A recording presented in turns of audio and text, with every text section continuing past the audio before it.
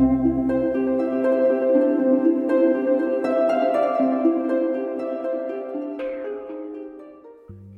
friends, and welcome to episode 448 of the Juicebox Podcast. On today's show, we have Whitney. Whitney is the mom of 2 children, one of whom has type 1 diabetes. But the diabetes are the least of their troubles at the moment. Her child has some other issues that she's been trying to get help for, and it has not been easy to find someone to lend that help. This episode is going to be in-depth and honest and lighthearted at times, but overall it's a look into the mental health system and how it can be very challenging, especially if you have type 1.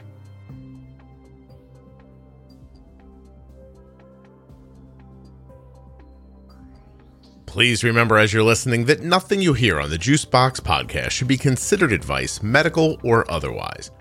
Always consult a physician before making any changes to your healthcare plan or becoming bold with insulin.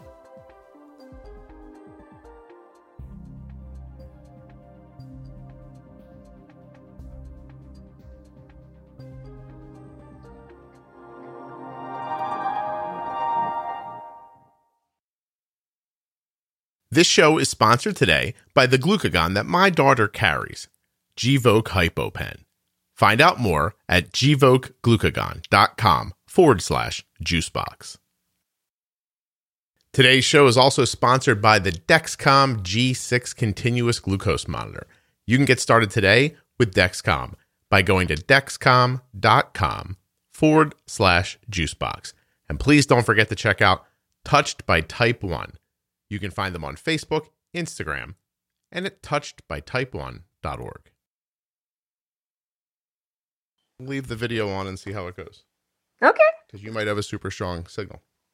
I mean, that would be news to me, given this whole plague. I don't think the plague affects Wi-Fi, does it?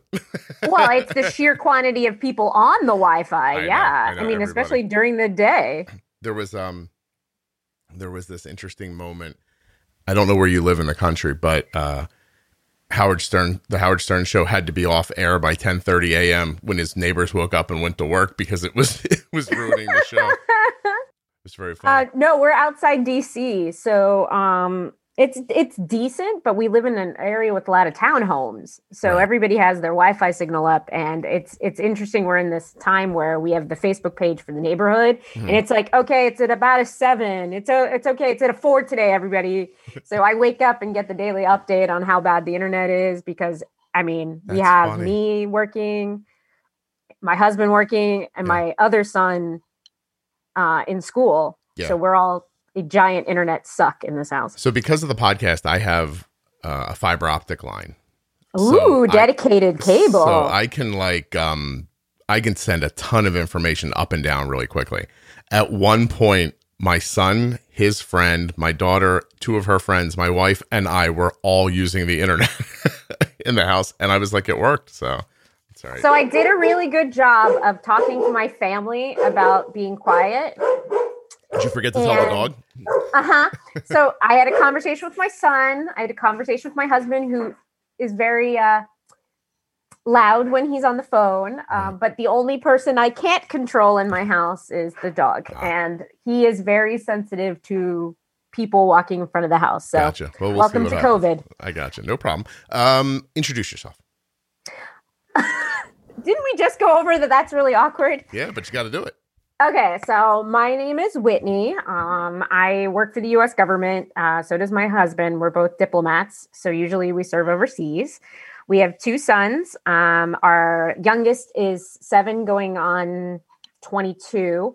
And our oldest is 12. And he's been part of our family for about a year and a half now. Okay. Yeah. Okay. You stole him from the mall, I imagine?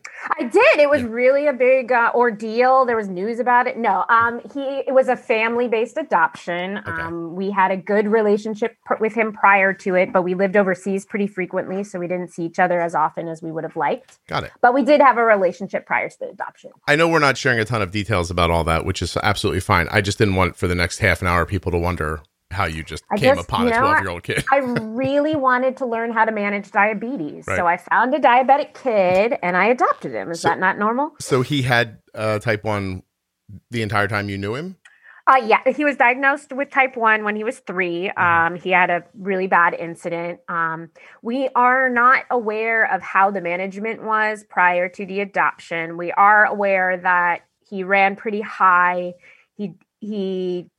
They didn't manage it as well as I think someone who listens to your podcast would. Right. But he didn't have any other large scale incidents except for once where he was given a snow cone with uncovered insulin.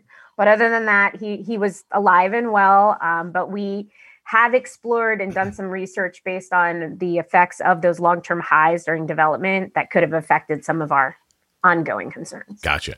So, Whitney, I have to say that I have 401 episodes up as this moment. I think I have 67 of them recorded, which puts me close to 500. And I put people on this show that I'm interested in talking to. All right? No one has ever, until you, let me just say, bullied their way onto the show before. Hey, I mean, when you have an issue that has like taken over your world and you see discrimination at its real roots in terms of disability, it hits you in a place that is really hard to handle. I can't imagine, but I'll have to tell you, like, I see it privately. People will be like, please look at my graph, please. Like, sometimes I'll get it that way. I didn't send you diabetes data. I just sent you a problem. But so I'm very slow to put the show together. There's sometimes when I'm not. Like, I admitted in the After Dark heroin episode, Neva sent an email and I responded back to her in 8 seconds. I was like, yes, here's the link, book the show, let's go. Because I thought, wow, this is clear, right? And I'm not going to lie, people's writing tells me a lot about how they'll be on the show. And your emails were great, but you literally you could not have chosen a worse month to try to get on the show, right? Like, there's a but list. I gave you a good reason. I had solid reasoning for why I wanted to do it before next week. Hey, you're here, so it's fine, right? But I have like a list of things in front of me that I'm supposed to be doing right now, and none of them are talk to you. So I'm sorry. As I said, we're diplomats. We serve overseas. Things change after elections, right. So it gets really hard in our world. But I will actually highlight the real reason that, and if I don't know if you recall, but when I started, and we'll get into the specifics, when I started facing a lot of the problems, I actually reached out to you in the first place because I needed help finding a place, and I needed somebody who had been through it. And I had hit every Facebook group I was in, and I couldn't find anybody. So actually, you reached out on my behalf to your community to see if anybody knew anything. So that was, I think, like 6 months ago. Yeah. So I definitely tapped into your resources as much as I could, as soon as I could. So the thing we're going to talk about here is not incredibly common, but people listening would be surprised about how frequently I hear from a person like you in a situation like yours. So it is not uncommon in my world. So go ahead and tell me why you're on the show. Tell everybody. Because I bullied my way on. No. My son is a type 1 diabetic who was raised in a different type of environment than is necessarily the most healthy and has experienced a great deal of trauma. Mm-hmm. And his coping methods for that trauma were never well developed, and maybe even very poorly developed. So when we adopted him a year and a half ago, I was so ready for the diabetes. I did all the readings. I got all the books. I listened to your podcast before I had a diabetic kid in my house. So I was ready. But what I wasn't ready for was the mental health issues. Okay. And that was really rough on the family. What's the scope of the concerns? So when we originally adopted him, there was a diagnosis of autism and ADHD. At this point in time, because of the way things are fluid with his treatment, he's at bipolar, something called RAD, which is very normal in adopted families, which is reactive attachment disorder. And he still has the ADHD. But right now, as we are trying to get him treatment, the formal the formality of what is wrong with him is less important than getting him the help he needs. Yeah. Well, that makes sense. Did you hear Jonathan's episode? I don't know. Remind me. Well, Jonathan's 20. He's bipolar, has ADHD. Oh, yes, I did. Right. I did. Okay. Yes. Did what he was saying ring like close to your experiences? I guess minus the drug stuff. I think yes and no. Like, it's interesting to hear it firsthand, but I think my son's problems are more stemmed to coping than it is to living day to day. He hasn't gotten to living to day to day. What we found was my son is really has a hard time with being told no. And what we were able to deduce in previous homes is that being told no was a way to get attention. And he would have what were normal at age 5 to 6 tantrums, but now at age 12 and my height and getting to be a young adult with, a little bit more strength, 4-hour tantrums are a little difficult. Wow. And he just doesn't have the coping skills to recognize he's upset and do the things you need to do, where he, at this point in time, will scream for 4 hours using curse words, using language like "you're killing me." Mm-hmm. So I've had a lot of conversations with my neighbors. I'm not killing him, I promise. And it's less the bipolar because, as I mentioned, the diagnoses have just been so in and out. It's more about him and his problems. But the main key to his problems is that they're locked in on the parent role. So he doesn't react well to being parented, essentially. So the diabetes management ended up being a large part of it, because agreeing on food with 20 minutes ahead of time. We had a huge problem with sneaking food in our house.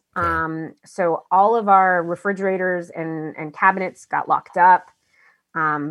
We got really creative. There's bells on every cabinet in my house.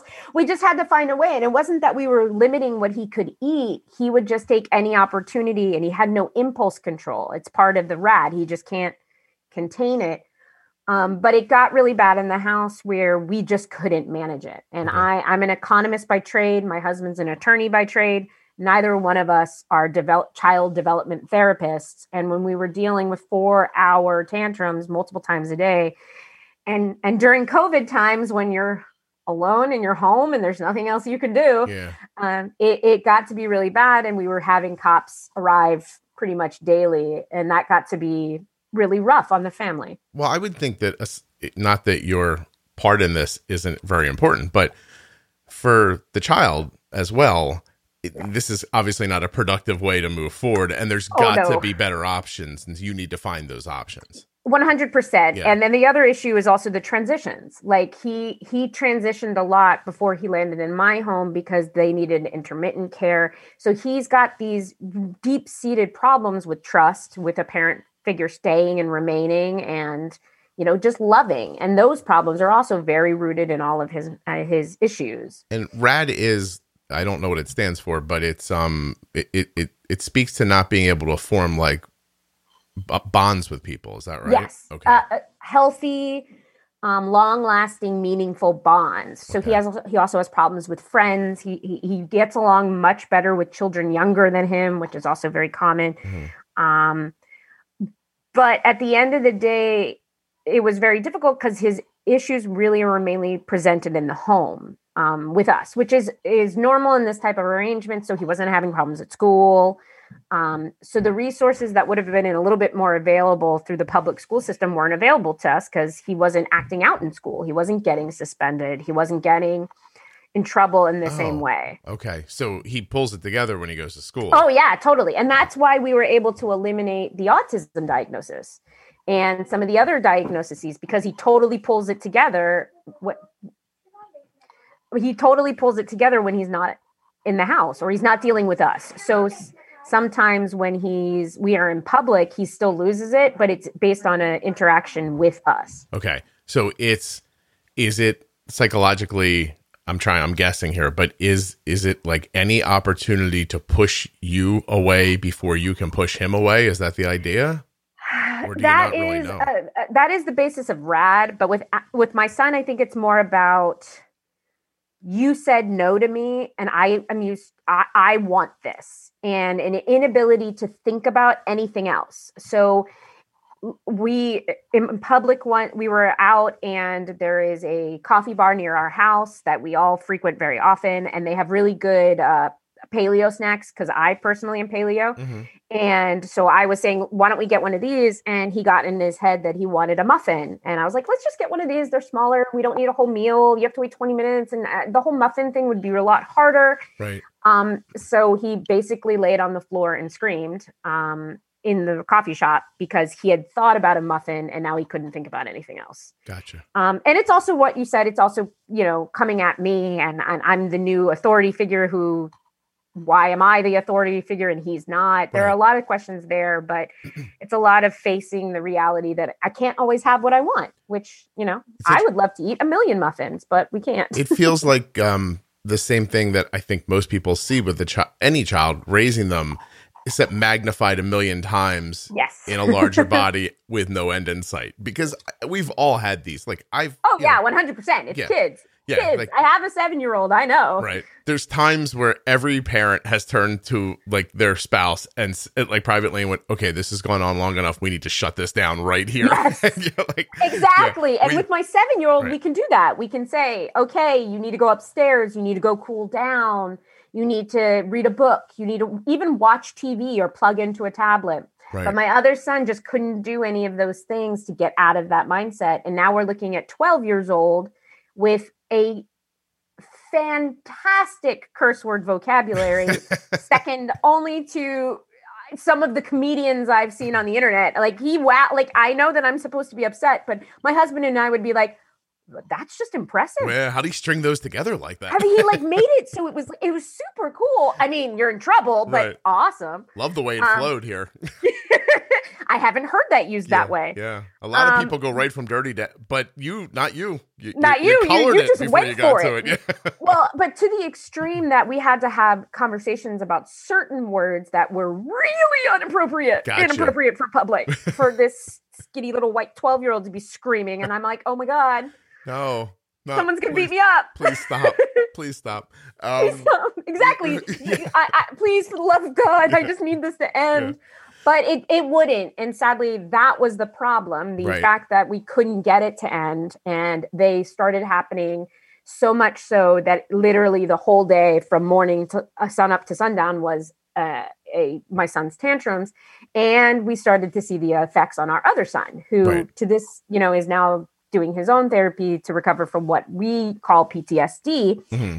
Because when you're living in a home with constant screaming and constant expletives and to some extent some violence, mainly targeted at mom, but that kind of has effects on you. Yeah. So I'm sorry, I do want to get to the rest of it, but I'm thinking, I'm picturing your younger son would feel defensive of you, and yet no ability to really handle it because he's smaller, and he's probably up until 5 seconds before this all began, he didn't have experiences like the ones you didn't curse at him for fun or anything like that, right? Yeah. So his life was just going along like, okay. And then you're like, we're going to adopt somebody. And he's like, yeah, right on. We could do that. And then the guy got there and was like, hey, and then we've released a tornado. Yeah. That's no what, kidding. Yeah. And yes, there was cursing in my house. I have a Post-it that says "Don't curse" sitting next to me. But not like that. No, not to that extent. So it has effects on the whole house. And then when we hit COVID time, we all got tired, and we just couldn't, and we didn't have any help.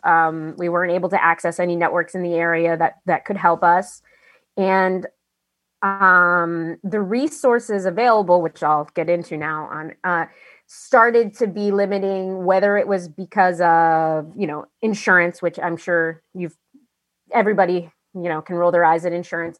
But also we started running into problems where there were laws and regulations and things we didn't know, and resources that would have been available to us had we had done things certain ways. For instance, there's a lot of resources available to you if you adopt a kid. Well, we made the mistake of adopting in Pennsylvania, which is where he lives, and then living in Virginia. So neither of those states will support us in the adoption because we don't reside or adopted from there. Oh, so wow. Yeah. So it's state to state. Oh, yeah. And so you learn these things as you go, that like all those different types. But when it became very clear my son couldn't remain in the home, and this is why I reached out to you in the first place. Yeah. We had to find something to do. And I was in a lot of mental health groups and talking to a lot of adopted parents, and they said like one of these behavioral type programs would be perfect for him. So I started reaching out both with our insurance and trying to locate one of these types of programs that would be great for him. And we kept getting the same response. We don't take children with diabetes. Okay. And they even put that in emails and said it very clearly to us. We can't take your son because of diabetes. And in the beginning, that was like, okay, all right, next one.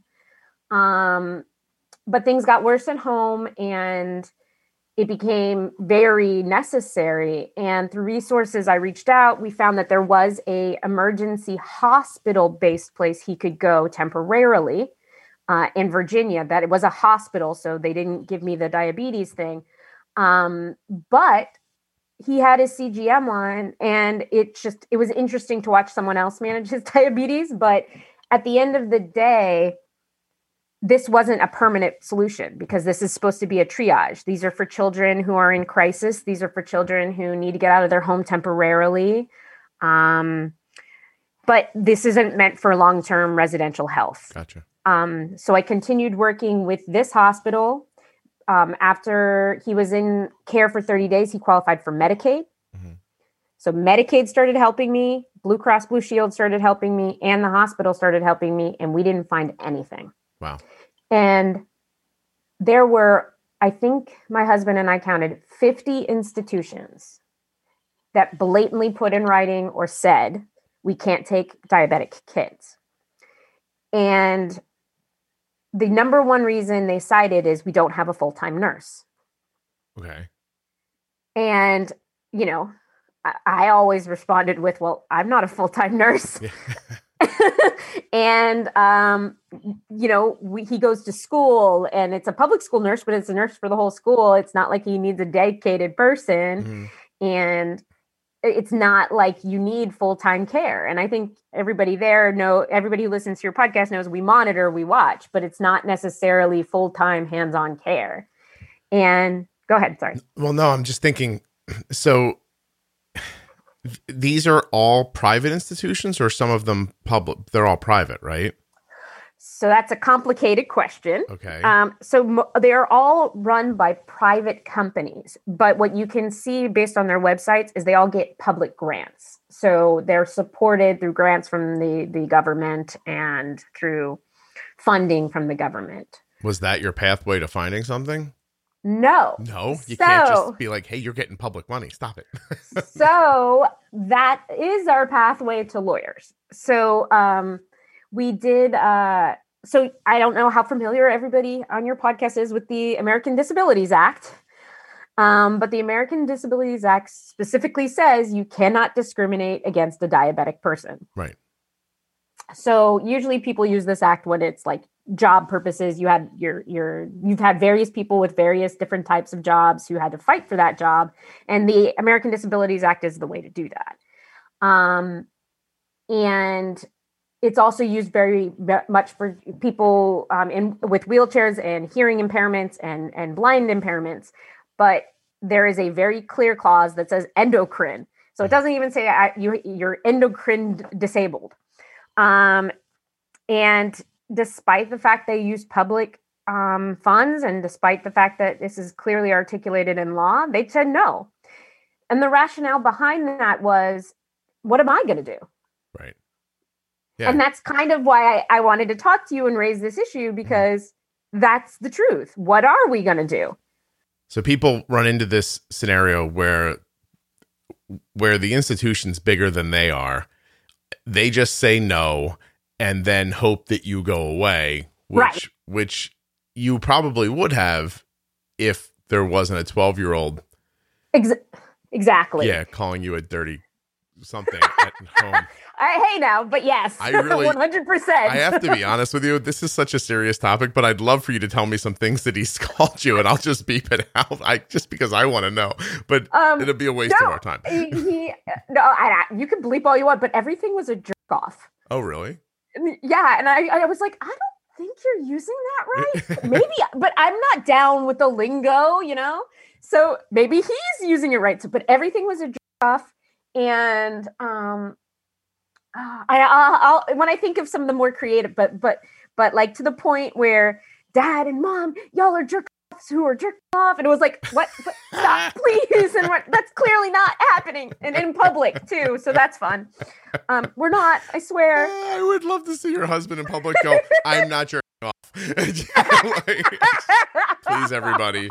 Please, I'm not. Terrified. Yeah, no. My hands. See my hands? I'm good. So we did have an incident where my son was losing it on the front lawn, and a neighbor came out and said, "Can you, get this under control?" To which my husband said, "Can you? Yeah. I can't. So bring it on." I'm open to ideas. Yeah, I'm open to ideas. What an idea! I hadn't thought of that. Hey, buddy, look, the jerk off from next door is here. Wants to help. Okay, so continuing. Sorry. All right, yeah. So you get to you run into this situation where and you said like 50 maybe. Yeah. Definitely 50. We have a list. We're like no. Uh-huh. I want to back up for half a second. Where does that put you? What mindset does that put you in?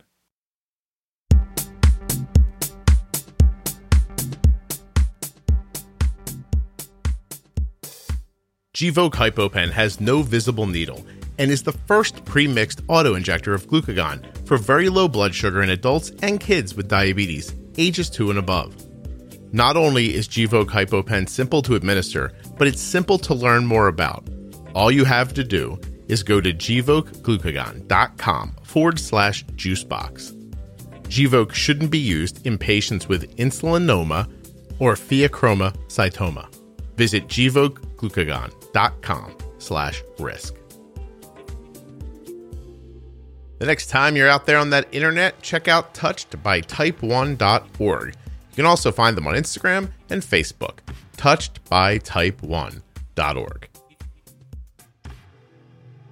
And of course, if you're looking for the magic of the Dexcom G6 continuous glucose monitor, look no farther than dexcom.com/juicebox. Why do you want to do that? Let me see if I can speak extemporaneously off of the top of my head. Just from, I think extemporaneously at the top of my head mean the same thing, but I'm just going to go. Here's what you get from the Dexcom.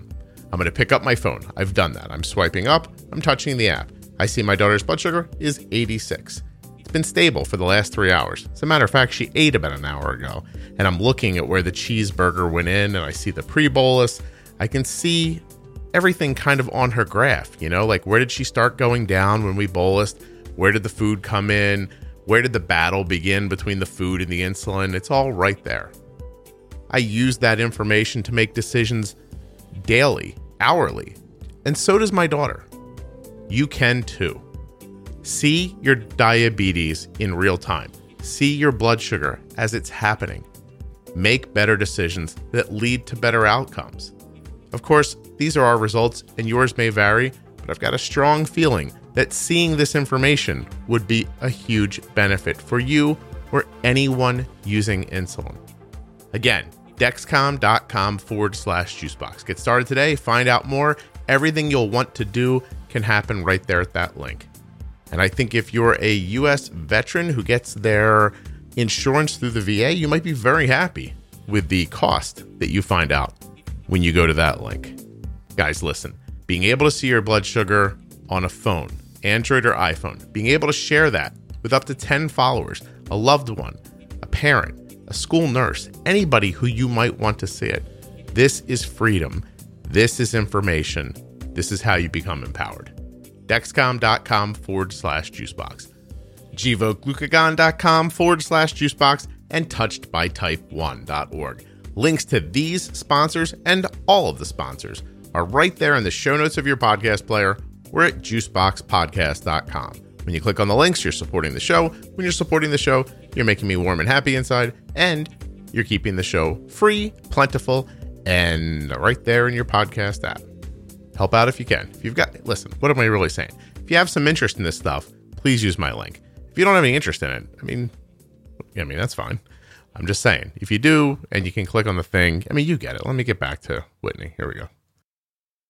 So it is so devastating as a parent to have your son not be able to get the resources he needs in the moment he needs them for something that's not his fault. Yeah. He needs help. It's very hard to explain how overwhelming it was to not be able to get in. And I hadn't run into this because I'm a bully, get what I want. I was thinking you're probably not accustomed to things not going your way. No, I'm not used to things not working out if I put my mind to it. Now, If I'm being lazy, that's on me. Sure. But as a parent, I'm not. This was the first time I was put in a place where my child needs something and I can't fulfill that need. Mm-hmm. And it was for something that, I can't do anything about. Yeah. And when we were dealing with every organization, it was very clear that they knew that. They knew that they had the power and that was that. Mm-hmm. And this is around the time I actually reached out to you and the community. And I want to thank your Facebook community because they were really awesome in jumping in with some ideas and putting me in touch with some other people who would know. We were able to locate another hospital. So I need to be clear about that. This isn't necessarily a long-term residential health facility. It's another hospital that specializes and allows these type of kids in. And we got a special waiver, which took our connections with the city, which we just happened to have, and a very persistent, loud mom and dad to get him in. So that is where he is now. And this is the only facility in the United States that would take him. And I don't want to get your podcast in trouble, so I'm going to mute. I'm going to lower my anger at this. But a week later, an article came out about previous experiences at this hospital, which made us devastated because now we're the parents who are leaving their kid in a facility that has horrible stuff happening in the news, and we can't take him out because there's nowhere else that will take him. Right. And I will say this, that I'm not alone in this because while he was at the first hospital, several other moms came through with kids with type 1. And it was very interesting because the population of type 1 in this area is not as high as other areas where I know it's very common, but in Virginia, it's really not. So to have two other girls come through the program that were type 1 that could sit down and we talked and we had conversations about, well, what do we do? Yeah. And the answer was nothing. We have nothing we can do. We can't get our kids the help they need.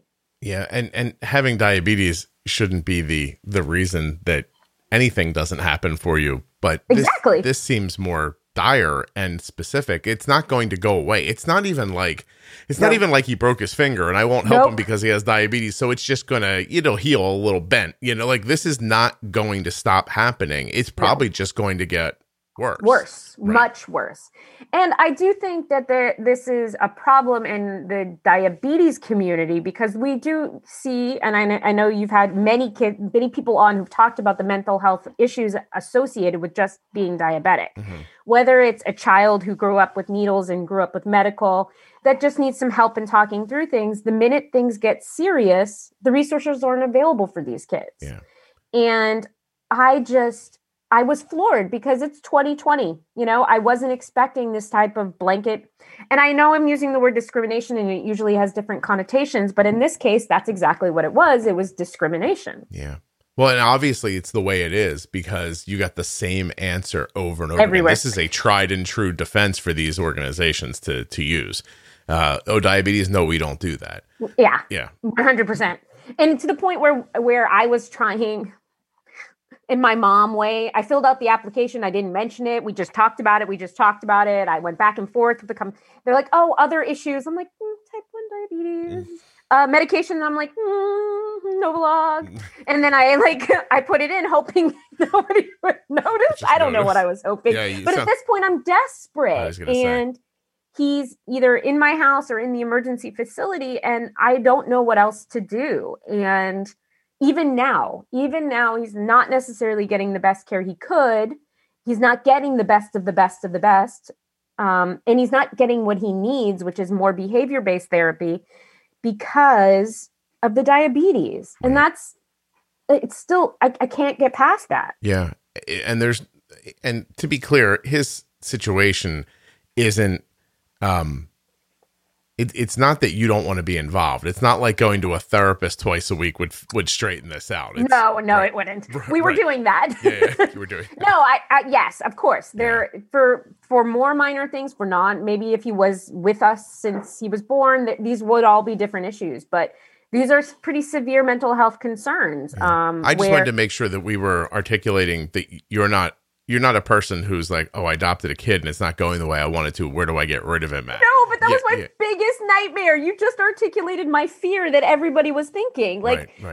And the problem was he wasn't presenting with the problems. So it got to the point where I felt so awful because I look like I'm trying to dump my, adopted son off, which is not the case. Right. So I ended up having, and this is both creepy but necessary.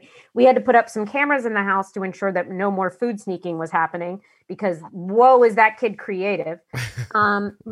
Creative, like he snuck Halls, like the sucky throat cough lozenge. Drops? Yeah, like it's not, and it wasn't, I'm hungry. It was, that is edible and that is in front of me and I can't not eat it. So yeah, it was a really bad impulse problem. So he wasn't, oh wow. Yeah, that was unexpected for me. Right. The cough drop was probably like, I didn't think to lock those up. Exactly. Yeah. Edible Tums was another thing I didn't think to lock up. Really? Yeah, I found them in his pocket and I said, this is medicine. Like it's for when you're sick. Yeah. I don't understand. And so we talked about it, but it doesn't talking about it didn't make the problem go away. Mm-hmm. So anyway, we had the cameras up, so I was able to film some of the more serious meltdowns and provide that to the experts who weren't seeing the meltdowns, and they were like, "Oh, okay." Yeah. And the aggressive violence, which they weren't seeing as well. But still, how does that motivate a private institution? No, it doesn't. Oh, it completely doesn't. They don't care. Right. Their number one priority is their own liability, which we all have to understand, and I'm used to it. But if their fear is he'll have an insulin overdose, and it's on them. Yeah. And there's no way for you to not that you would want to, but can you sign away your rights to sue or something like that to get the care? I mean, I mentioned my husband's an attorney, right? He would never in a million years do that. But at that point, if it meant getting him in, but no, nobody was having it. There was one institution that actually said, we're not taking him because he's autistic. And I said, oh, okay, good. I have this report from Kennedy Krieger, which is an institute in Baltimore, which is like the best place you could go, that says he's not autistic. Yeah. Read it. It's great. And they're like, oh, it's actually the diabetes. Yeah, never mind. We meant diabetes. He can't come here. Or anything else you're going to say. Yes, 100%. Anything else. Wow. I feel like you're describing an argument I once had with a girlfriend where I was just like, that's 100%. I genuinely feel like I'm making sense. I don't understand how you keep coming up with alternatives to the reality that we're living in. But that is exactly what happened, is that no matter what you were going to say, it wasn't. So is the place he is now literally the only place you could find? It really is. Huh? Had I not mentioned the other articles, I would say the name of the place, but I will say that a lot of your listeners suggested this place. It's very well known for taking diabetics. Okay. But then again, this article comes out, and now not only am I the mom who dumped the adopted kid, I'm the mom who dumped the adopted kid in this place with all these rumors and horribleness, and now now I'm back to square one. Right. So I have all his social workers restarting the same process, looking for a different place who doesn't have like allegations about stuff. Yes, Yeah. that would be great. But does that even exist? No, apparently not. But it was interesting because our rep with Blue Cross Blue Shield, her name is Bevan, and she was amazing. She said to me, with Medicare, she said to me, this has never happened before. We've never not been able to place a kid before. And this is Medicaid. Yeah. Like, they place everybody. Right. Not your kid. And they just kept running into things like, well, so what's the answer to this? Let's take us out of your situation for a second and put us in charge of the world. Solution mode? Yeah. How do you how would the world fix this? Is it that the American Diabetes Association steps up and creates CDEs or practitioners who are willing to work in mental health situations and offer them to these institutions as pre-trained employees?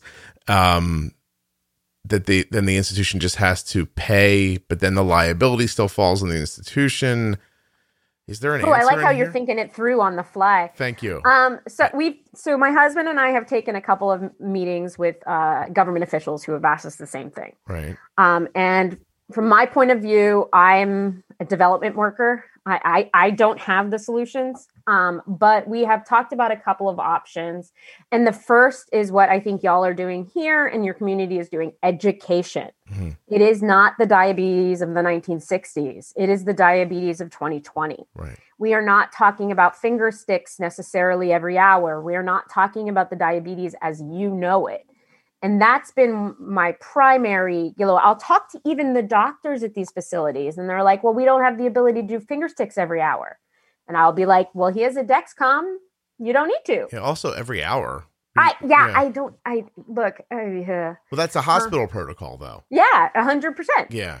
And they would say things like, well, how do we monitor overnight? We don't have the capability for that. And I was like, the same way I do. You put an alarm on his phone that goes off and there you go. Mm-hmm. And the things that us as parents of type 1 diabetics, we creatively come up with no medical background. All these experts are not thinking outside of the box, but are also using an antiquated idea of diabetes. Yeah.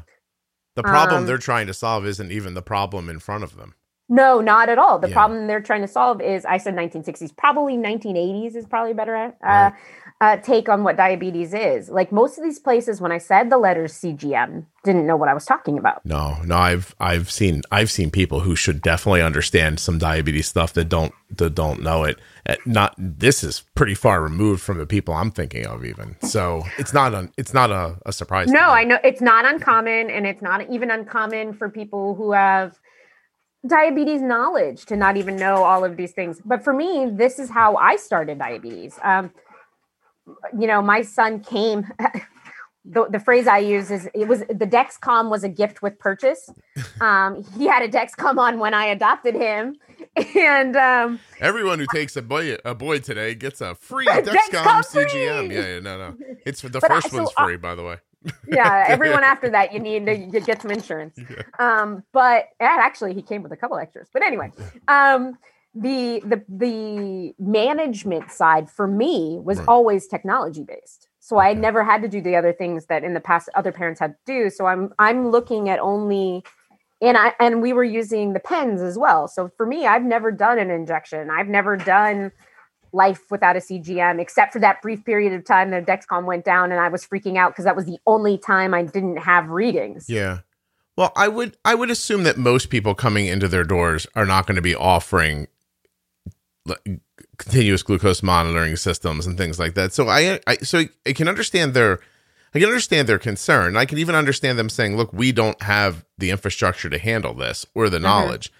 But how hard would it be to add that infrastructure in terms of a person who would manage it?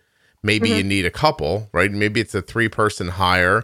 And then all of a sudden you're an institution that can take people with diabetes and do it well. And you become gold standard for that. And I mean, if we're going to think of it in a business situation, there are obviously a lot of kids with mental health issues who have type 1 diabetes that need help. you could be the place for that. You could be the hip new place, you know? But thinking about it from a business standpoint, I guess there's no shortage of people who need the place. So why not just weed out the ones who are more difficult to help? Well, and it's not more difficult. It's a liability in terms of death. We're talking about it, you know, they have children who are hard to care for, and that's different. But here is a kid that could be insulin overload or could have an incredible high on our watch. How could we do that? So one of the things actually Medicaid was doing was telling these people, we will work with you. We will provide you the funds to be able to manage it. And they just weren't interested. Wow. And well, then you run into that's a human failing, because we can gather up 1,000 people in 1,000 different walks of life and explain to them how today we're going to give them something extra to do at work. Would you like to do it? It'll really help somebody. And they're going to go, no, because I'm stretched to my end already. Everybody, listen, if you're going to work every day and feeling like, this is super easy, I could probably take on more. I just won't tell anybody. You're in the minority if you're thinking that. Most people. Yeah, 100%. I agree. I watched my wife work for 16 hours in a row yesterday, which, by the way, the lockdown's been terrible for people who are very busy and have an incredible work ethic, because you can't, we used to talk about all the time, like, when I work from home, I skip lunch or I do this. My wife gets up, takes a shower, goes, sits down, and gets up and goes to bed, because she's trying to make sure that a COVID vaccine is safe. So she's really busy, but she can't stop. Like, I'm like, just pick a date, like a time, just say 5 o'clock. I'm not going to work past 5 o'clock. She's like, okay. And then at 7, I'm like, hey, it's 7. She's like, I know, I'm almost done. And, and then at 11 last night, she goes, I just got to write this email. Got to get this email off. And then it'll be all set. I was like, when you die, I told her, I said, when you die, I said, when you die from this, I'm going to take the insurance money. I'm going to lose 20 pounds, and I'm going to find a tardy lady to come be the kid's mom, just so you know. My goodness. She's not going to be all worky like you are. Oh, my goodness. Trying to save the world. Yeah, now that we've got your insurance money, I'm going to really lighten up on this trying to fix the planet thing. So, but no, I mean, but seriously, like, no, I get what you mean about taking on more. Yeah. But you have to remember the mandate of these places, other than the fact that you have to look at them as business making places. Of course, they have to make profit. They have to turn revenue, but they're inherent in their mission is to help kids in need. Right. And we are looking at, and though I know it's not common, but my husband ran into one of these facilities that explicitly wrote on the website that we adhere to the American Disabilities Act. We take kids that are blind. We take kids that are in wheelchairs. We take kids that are deaf. So then my husband said, well, you're not doing that. This is part of the ADA. And they still said, no, that I do believe the answer was that information is old. And I'm like, oh, okay. We don't have an IT guy to fix that. Do you know how to get that offline? Because I don't know how. So we no longer, support those people. My bad. Yeah. But I mean, it was just jaw dropping. And behind all of this is the immediacy. Right. And it's the immediacy that every parent feels. And I don't want to share other people's experiences, but you're looking at kids who have issues. Who are we talking to? Husband has made an appearance. That's fine. He's opening a window. Are you jumping? Door. Oh, door. No. There's a dog too. The dog got let out. I understand. Yeah. So there is kids who have immediate needs. I mean, suicide's one of the major problems. And if you're looking at a kid who's diabetic, who's dealing with all sorts of problems, and hypothetically, if a kid was newly diabetic and not handling all of that well, there's no immediate way to face and get the help you need as a parent. These type of situations for a parent, you lose the reins completely. Yeah. And once your reins are lost and you can't get your kid what you need, I'm going to start crying. That's going to be great for your podcast. I do like it when people cry, just so you know. I'm pulling it in. Wow. You can't get your kid the help you need, but it's an immediate need. Right. You're really at the discretion of these places. Sure. And the other reason I I did push you to come on now is COVID is another stressor here. Yeah. You're seeing kids who don't have access to their networks, who don't have the ability to interact with their friends. Mm-hmm. And all the mental health facilities in the United States are really at high levels because of because of COVID. And they also have protocols and there's also just things. So for instance, we can't visit him. Yeah. Wow. Yeah. I didn't think of that. And we can't do the home trials that you normally would do in these cases because of COVID. And so this also reinforces his consideration that you were going to abandon him at some point. Sorry. Why don't you poke all my mom buttons? Yeah, I'll get you to cry if I try. Yeah, now you're trying to make me cry. Not. I just 100%. And we keep saying that to him because, how do you say this is different than what your biological parents did? I mean, how do I convey to him that I'm here? But what we use is with him, we use the skill. Mm. I had to say, I don't have the skills to do this. Your biological parents didn't have the skills to do this. I'm not giving up. I'm still here. We do phone calls daily. We do what we can. Right. But we're not going anywhere. We just aren't experts. Yeah. And I can't get you the help you need with you in my house because and one of the things we kept saying is we're so exhausted by the tantrums that we can't then try to build that bond, to build the love, to have fun. I have a question. Does he know that being around him is difficult? That's a good question. I think he knows he has problems. Right. He knows his problems are bad, but he is very adamant that he's a normal kid. Okay. So I don't think he realizes that it makes it difficult to all live together.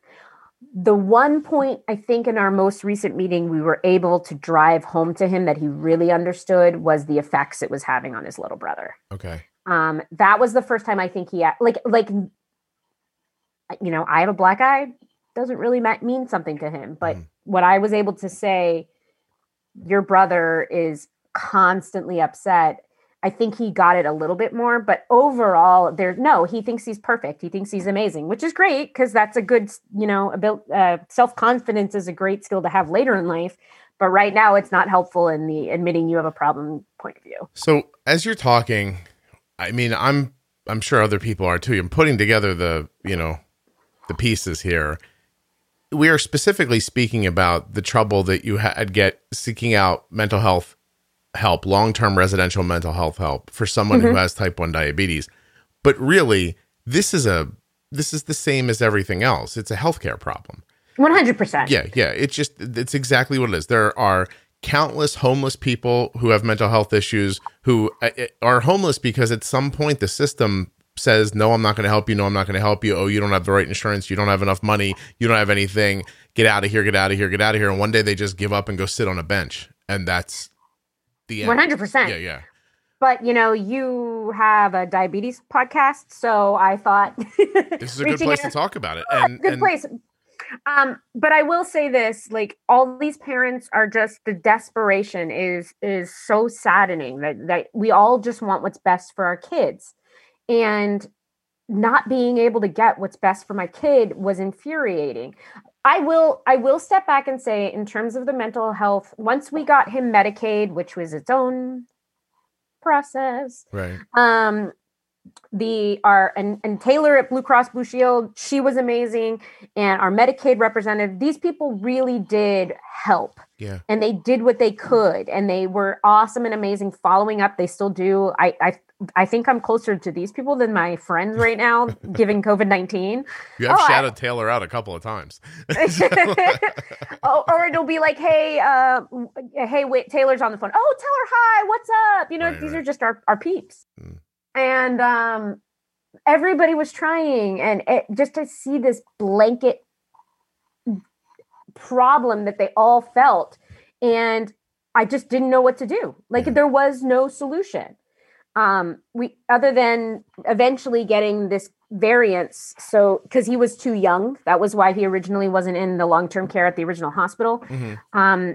he was 12 and they had a minimum of 13 on their license, but we were able to work with, let's just say we tapped into our resources with our state senator and with our mayor, Justin Wilson, major shout out. And they were able to move that number to 13. Yeah. Well, no. It was the fact that they were able to get this variance. They were able to do it fast once we identified that was the problem. But just figuring that out, like nobody would have said that to us blatantly. So here's the thing we're skipping over too, is that you and your husband are a little connected. You're thoughtful and able to pick through multi-leveled problems where someone's shooting at you at every level. Yes. And that a lot of people, no disrespect to a lot of people, but a lot of people they couldn't do that. They just take the no. And then this turns into a violent situation in the home where eventually someone just doesn't want their genitals defamed one last time, and you catch them in the wrong situation and some kid ends up flying across the room into a wall, and then 100%. You have a different problem. So. Well, and then not to... Oh, I don't care if I defame them a little bit. But what you're describing, the type of individual you're describing, was the biological parents of my son. The system was too much for them to they couldn't figure it out. They Yeah. couldn't do it, and it was too much, and they couldn't do it anymore. Yeah. Now, they didn't articulate necessarily the level of the problem. Right. But there was clearly a lack of ability to handle it. Yeah, no, and that's reasonable. I don't know. 100%. I don't know a lot of people who would be able to handle what you're describing. But I'm just saying that, like, hammering through the bureaucracy of it, your job kind of lends to understanding how to do that. And that everybody has. So we have this little thing at school right now where one of Arden's teachers is just not performing particularly well virtually.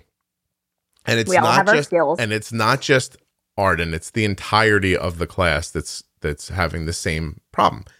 And you make the school aware, and then the school's first foray is always to go, well, the children have to try harder. It's always like that. It's like, well, let me volley the ball back to you. And you're like, okay, well, they are doing that. Here's how that's happening. This isn't happening. Here's some other observations. Volley back again. Then they go, oh, okay, well, you're going to make a stronger point and fight back a little bit, I see. And then the ball comes back to you again. You have to have the nerve and the understanding to keep hitting the ball back to them until they have to catch it and go, all right, you're right.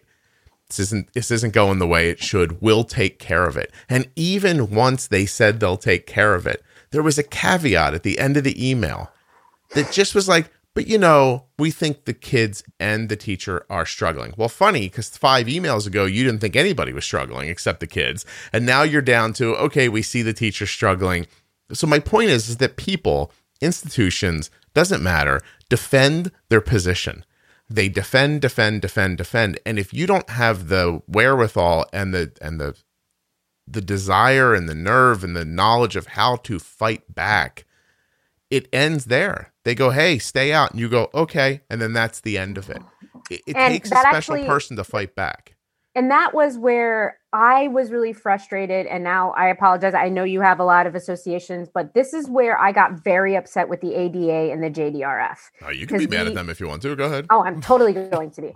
Because we reached out and we said just that. Like, we need someone to be at our side, to be behind us, to be holding our hands through this process and saying, no, this kid deserves and has rights.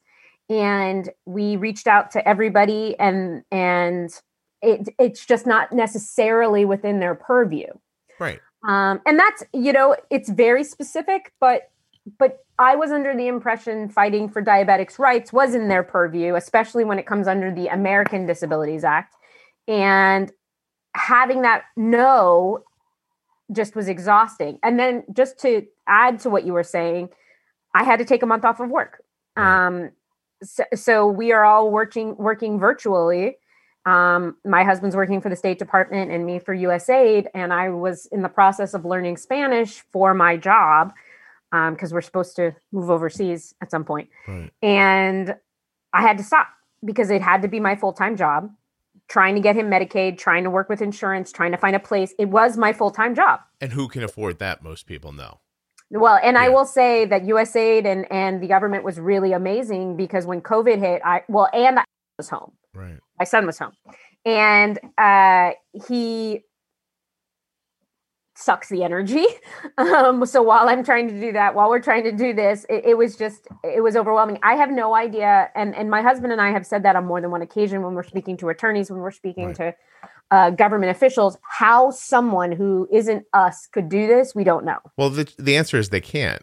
And that's part of the plan.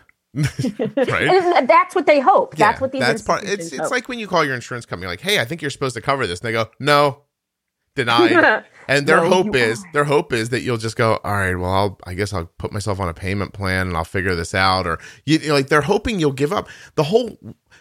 A lot of the world is based on the hope that everyone will give up. I don't know if anyone's paying attention or not, but it's kind of how things are set up. And it just isn't like, even reaching to ADA or JDRF, I can even see them saying, we don't do this. But what I don't understand is them not saying, hold on, I bet you we could figure out someone who could help. Like, so there's got to be a moment where someone along the line says, I'll go above and beyond here and get this straight for you. That is really what you need. You need someone to go, look, this, because it is a very uncommon thing. It's not like there's an office somewhere with a mental health professional who also knows how to handle type 1 diabetes, who's just sitting there waiting for you to come in. You know what I mean? And it just hasn't happened yet. Right. So it really is, okay, it's an uncommon situation. Most people aren't ready for it. But why doesn't someone step back and say, let's see if we can figure this out, instead of no? And is that most people are not, they're put into a job and the job has requirements and they don't really know outside of those requirements? Is it not wanting to help? Is it, and I don't think most people don't want to help. I think they think they don't have the, I don't know what to do here. I don't have the ability to help you, so we don't do this, hoping you'll go to the next person who does, except the next person does the same thing, and on and on and on. I think it's two things, and this is where my background as a development worker comes out. They don't have the passion or the agency. So they don't feel they can, and they don't have the hopes and dreams to make it happen. And that's what makes a parent different than a regular worker, in the sense that they feel empowered to do so. They feel like they have to do it, but they know they can. So that agency is a really important thing. Now, I will say one of the things that we were able to do is, because we jumped around to so many places, we did find the Disability Law Center of Virginia, and they started working with us on the next steps from here. And what we can do in the future to fight for this in continuation. This is also the reason why I haven't said any of the names of the facilities, and I've avoided saying my child's name, is because we are going to try to make a difference here. It matters to us, and we want to have a future for other kids, because it's important to us. I mean, as I said, I work for a development agency. I want other people to have this pathway. And I stood in the parking lot with a mother with a daughter with type 1, just crying because of the options available to her. Right. And my kid needs help, but there are lots of other kids who need help. Right. And so you're really here just to shed light on this, hoping somebody's going to hear it. I'm here for a couple of reasons. I'm here because I want other parents who are going through this to know that they have advocates. There are people who are out there fighting. But as you mentioned, we need ideas. There needs to be more. I don't know. I don't have the solutions. If it was an economic growth in South Sudan, maybe I'd be able to help. But I don't have the ideas. Right. So it's. Well, someone on the inside has to want to. Yeah. To say this is the pathway to fixing this. And there has to be enough. So that's the other problem. Like they believe enough people who have this problem, like an understanding that I am not the only parent going through this, which I know, but I am positive that there are other, just given the nature of what diabetes is, it does a number on your mental psyche. Right. And if you have loving, caring family to support you, then you do great. But if you don't, then you end up like my son does, and it's just detrimental. Yeah, no kidding. So do you think that there is help for him that will move him past this place to a better life, or do you think this is lifelong management? Another good question. I think if he is able to tap into understanding what is wrong with him and being able to manage it when it does manifest, then he has a great future ahead of him. Mm-hmm. But if he's not given the skills from experts to get out of it, he's not going to be able to hold it on a job. Right. Because there is going to be somebody who says, you can't do that today. He's not going to be able to move up in education. Like, we have problems with homework. We have problems with studying. These are all concepts that he's not interested in doing. So he's going to float through the system. And we're not sure so right now his education level is probably closer to that of third grade than sixth grade, because he's been able to just kind of float without doing the work. Yeah. And I mean, I don't see a world if he doesn't get the help where he could have a boss. Even if it's just like somebody who says you have to be here at that time, I don't see it not ending up with screaming expletives. You know, my son screaming expletives at said boss. Yeah. Don't worry, I'm writing down. I know. When I say it, I caught you were writing it. So I can take it down. Well, this is terrible. Well, but in reality, it's a larger problem. Let's take a bigger step back from me. Yeah, so that I don't have a stroke on a Friday afternoon. So if we take a bigger step back, we're looking at a systemic misunderstanding of diabetes. Right. And podcasts like yours really do help, but we're helping ourselves. People who are not diabetic don't, and I don't know your demographics, but I assume don't necessarily tune in if they don't have a family or a loved one. But it's getting past this old view of diabetes to a general understanding, because I will be honest, we also looked at boarding facilities before we landed on we needed long-term mental health. We were looking at schools, just schools. And we hit about 30 who said no because of the diabetes as well. So this is not necessarily just a long-term residential health facility problem. This is a systemic issue of how do we allow these kids to live away from their parents. Now, I reached out prior to his me deciding he needed long-term mental health, and I put into a couple of Facebook groups, does anybody have kids in boarding school with type 1? Because I need to look to some options because the home life is a problem. Let me tell you how many parents jumped down my throat. Whew, that was a fun response bag. For asking about boarding school? Yes. Oh my God. How could you not have your kid next to you? Some people go to boarding school. I don't know what to tell you.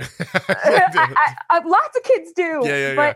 But I mean, I get it. It's a lot of parents can't imagine that. But what if you wanted to have that as an option for your kid, right, or military school? Well, yeah.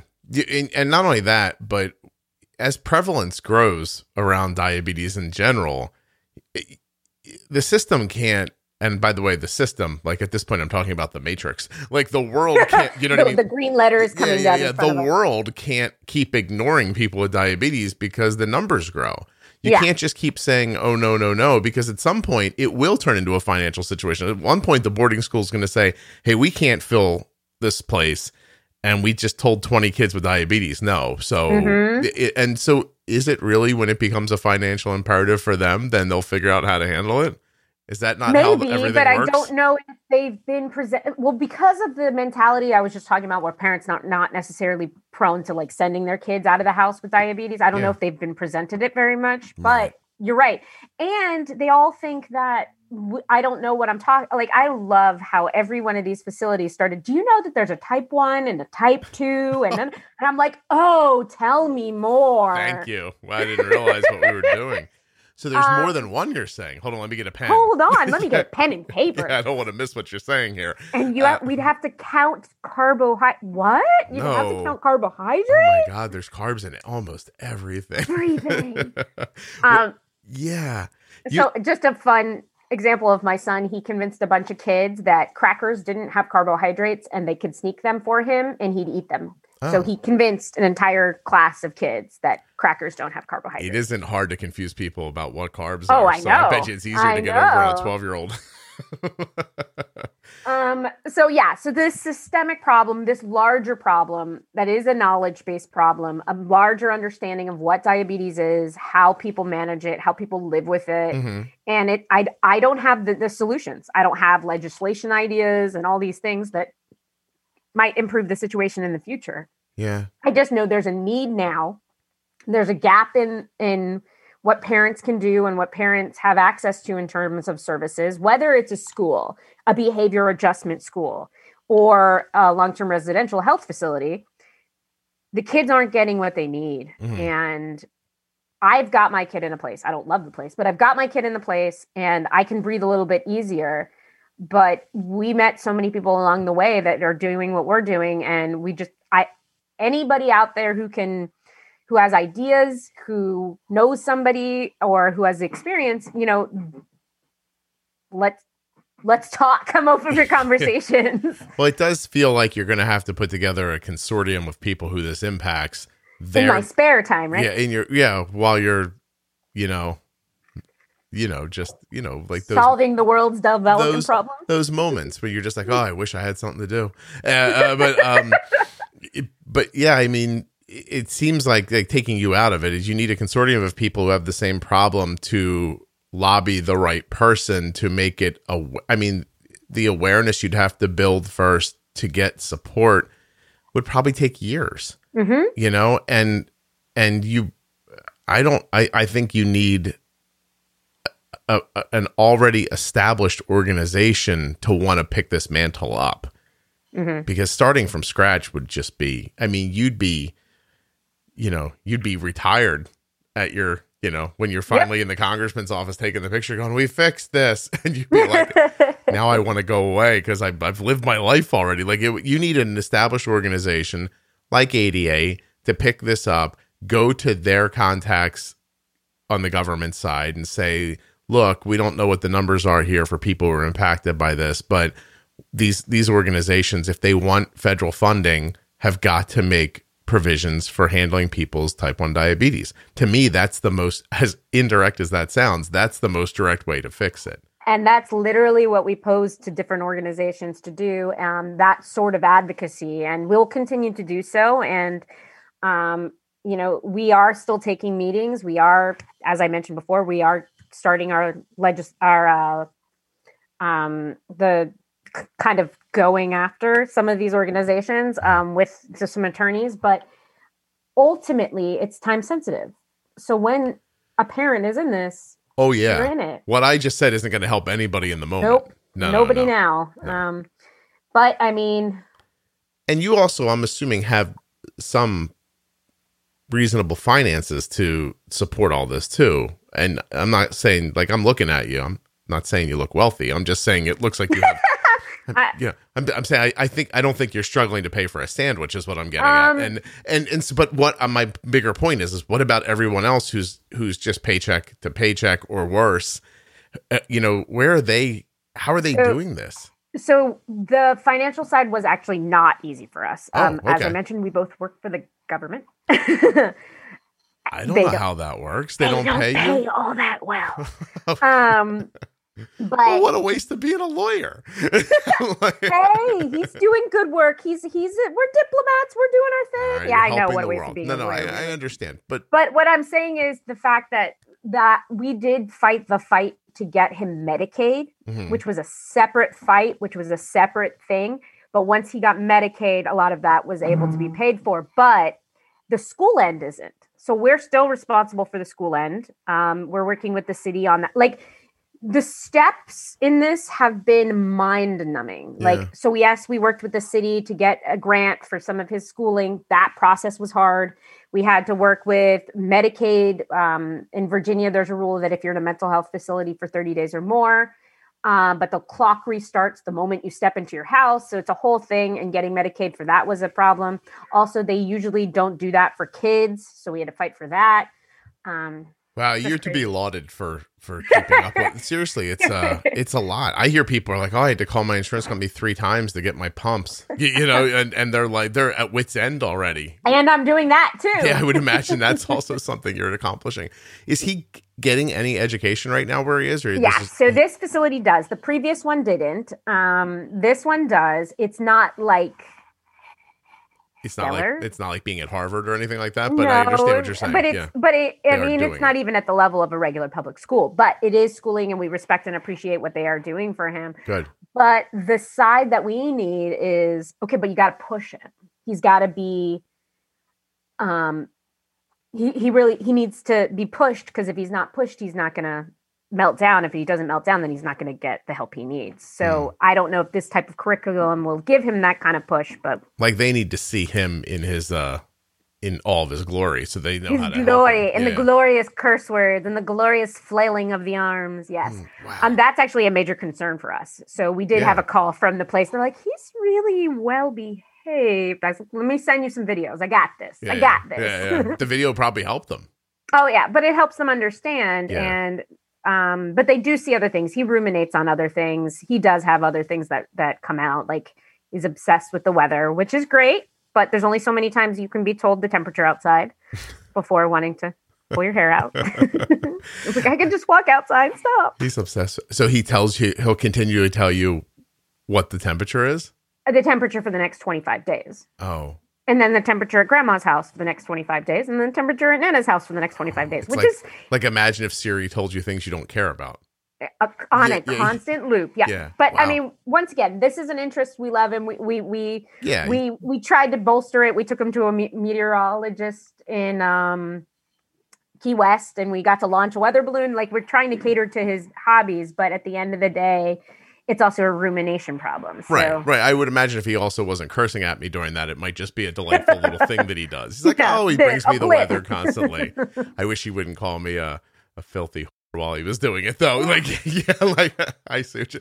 Hey... I don't think filthy would have gone there. I think it would be something a lot worse. Okay. The curse words go together. Well, I was cleaning it up. Like, my guesses are not nearly as clean as what I've said out loud, just so you know. It's very creative. But the bigger problem were the other things he was saying, like, you're killing me, you're starving me to death, because he hasn't eaten in 4 hours. Right. Wow. I did try to explain what starving meant, but that didn't go over. He's not looking for that interpretation from you. No, the truth? Nah. No. But at the end of the day, it's just getting awareness about what the reality is of diabetes, what it's like to have a type 1. I mean, let's be honest. I did it again. My son is... Sorry, a lot of bleeps, people. Is fully a cyborg. He has the Omnipod. He has the CGM. He has everything easy. Mm-hmm. Nobody has to really do anything for him except for punch some numbers in the receiver. Those management things, yeah. But that explaining how easy it was, I didn't even get to that point with these organizations. So it was mind-numbing. Well, listen, I've spoken to people who they or their children have diabetes for years, and it's hard to make them understand it. So I completely get that. I don't know how I would even go about, and it would take a special person to, in a short amount of time, make it seem doable. Yeah.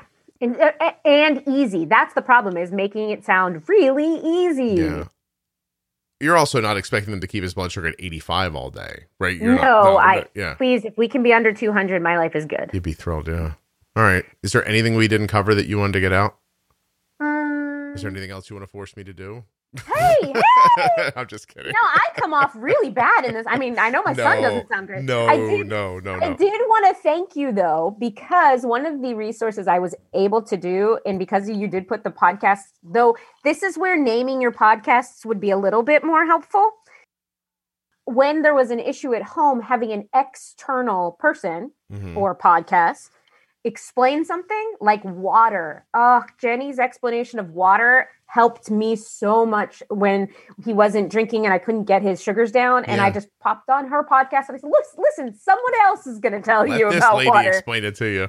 Oh, Jenny will like to hear that. Also, you'll be happy to know that a small band of dedicated listeners have come together. They have created a spreadsheet of topics and ideas and thoughts and words and keywords. They're going to go back and re-listen to the entire show and put together a better synopsis for the show. And I just want you all to understand. How much do you hate that? No, I'm happy. It's fine. Everyone needs to understand that at this point, I don't think I've ever said this out loud on the recording, but this show is in the top 8% of all podcasts on Apple Podcasts. So just pat yourself on the back. No. And most of those other shows have producers and editors and bookers, and I have me. So I book it, I record it, I edit it, I put it up, I support it on social media, and I don't have the wherewithal to write a dedicated synopsis, because the other thing is that I am in like our conversation right now. I feel like my job is to listen to you, ask questions that need to be asked, that are in the minds of the people listening and that you need to have asked. And I'm lost in this conversation. Like if we stopped recording right now and you asked me what we talked about, I may not know. And so then when I go back again as the editor, I'm not listening for content still. I'm listening. Then you're just editing. I'm listening for noises. Did someone say their name when they said they didn't want it said? Did someone curse? And so now I listen through it for that. Now try to imagine at this point, I've got the time back and forth with you in email, my understanding of what we're going to talk about, this recording time, the editing time, then the processing time, the posting time, because I got to do the next one. I understand. And so, I'm just, because we're talking about kvetching, it. You're just kvetching. It's okay. We all need to do it sometime. I'm going to go back 2 weeks. 1, 2, 3, 4, 5, 6, 7, 8, 9, 10.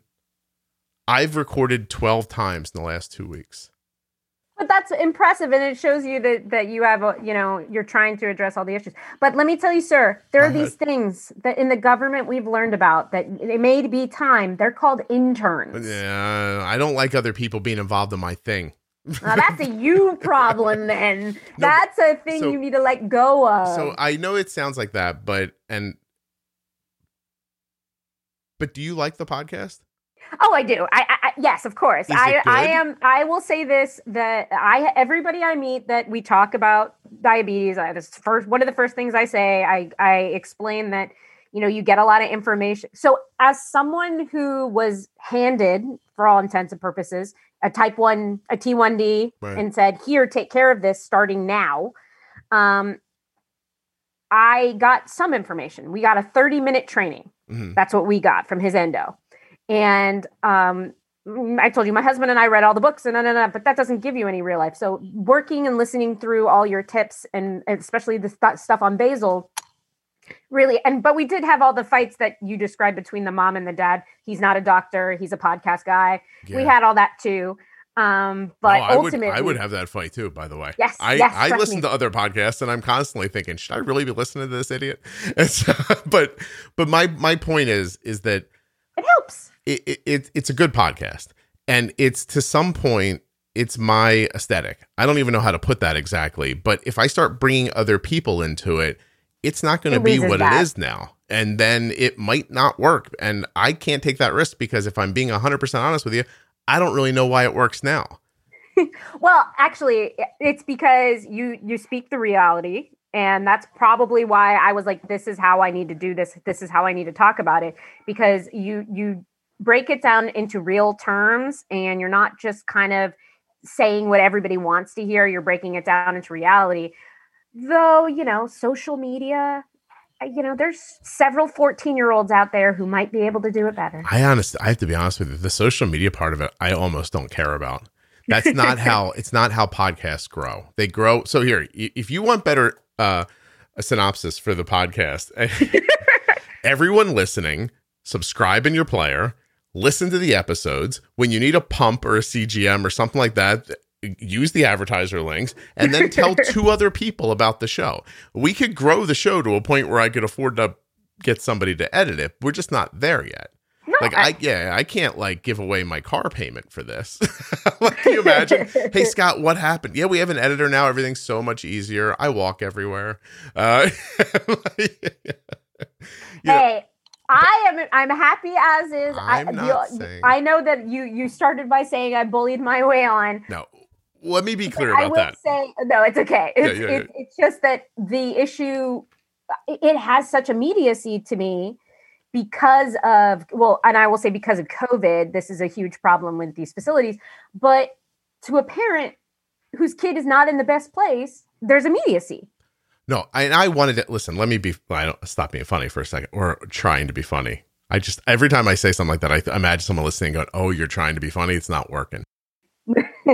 But you are passionate. You're in a dire situation. You were really well spoken and well educated about what you want to talk about. I absolutely wanted to have you on, but you contacted me in a part of, like, right now, when people contact me right now, they're getting dates in March and April of 2021 to record in, because I'm done. Like, I just overpacked my October so that I could have Christmas for myself personally. And so that, by the way, I can do a lot of background stuff for the podcast that you don't expect, like the episode synopsis project, which 16 lovely people who are listening to the show are working on really hard right now. And I'm in the middle of putting transcripts in every episode on my side. And that's a lot of work. So on days when I have to dedicate myself to that, I can't be recording or putting up shows. Like, there's a show that's going to go up in 3 hours that I put together a week ago, and that's uncommon for me. Most of the time I finish and edit and the show goes out within like 36 hours. So that's even me trying to be, more on top of things. But I also have kids and a family, and my whole family's living in there. Listen, I can't take this. No, I'm just kidding. Can you imagine? Can you imagine if the podcast just ends because Whitney came on? No, but seriously, like, I really wanted to do what you're doing, which is how I figured out how to get you here, because I wanted to do it, and I did think you were going to do a great job, and I do think you did.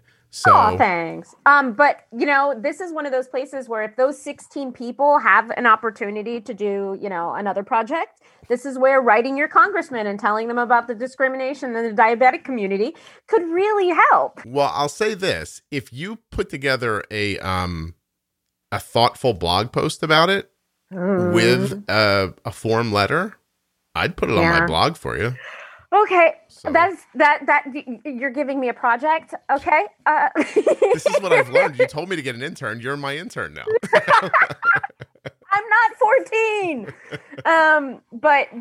Not 14. No. But no, you're right. It is something we're looking into, and but we don't know who else is out there, and we don't know who else is interested in this. I mean, we are still reaching out. One of the things that was interesting this week, given the state of the world affairs, is Mark Warner a senator in Virginia, put out an advertisement where he started by saying, "My daughter's a type 1 diabetic," and I was like, "Let's send him an email." Yeah, he's a good way to start then. Yeah, so like that's what we've been doing, and we're advocating while at the same time trying to get our son the help he needs. And so you're in the Facebook group. I know that because we talked about it already. Why don't, when your episode goes up, which I'll put it up soon, all right? And next November. No. Although I have to tell you, it would be June if you were on the regular schedule, but I'll put it up soon, and I'll make a post in the private Facebook group about this episode. And if anyone listening wants to find Whitney, you should go there to that post to try to find her. Does that make sense? Yep. All right. Works for me. And you could also, I think there are back posts where I posted about the issue as well. Just search for my name. And yeah, I participate in the group, and I'm clearly vocal. So if you need someone to represent you, my husband and I use our words wisely. And we've learned how to curse in such an amazing way that's a secondary skill. If you guys want to get together privately and call each other the C word, you absolutely can. Oh, yeah. That's a huge one. Oh, he was good with that one? Oh, that one's a good one. Yeah. And that one. Once again, I don't think he knows what it means. Right. I'm 90% sure he does. And I'm not going to teach him it. Can you imagine if you were like, hey, I'm going to write all these curse words down. You explain them all to me. And he doesn't. At some point, you want him to know how to use them correctly. Yeah, you don't want to throw him around wrong. That's for sure. Yeah. I mean, the little one, when he accidentally says one, when he drops something, I'm just happy if it's right. But no, we did have to explain a couple to get them out of their vernacular, but otherwise. All right.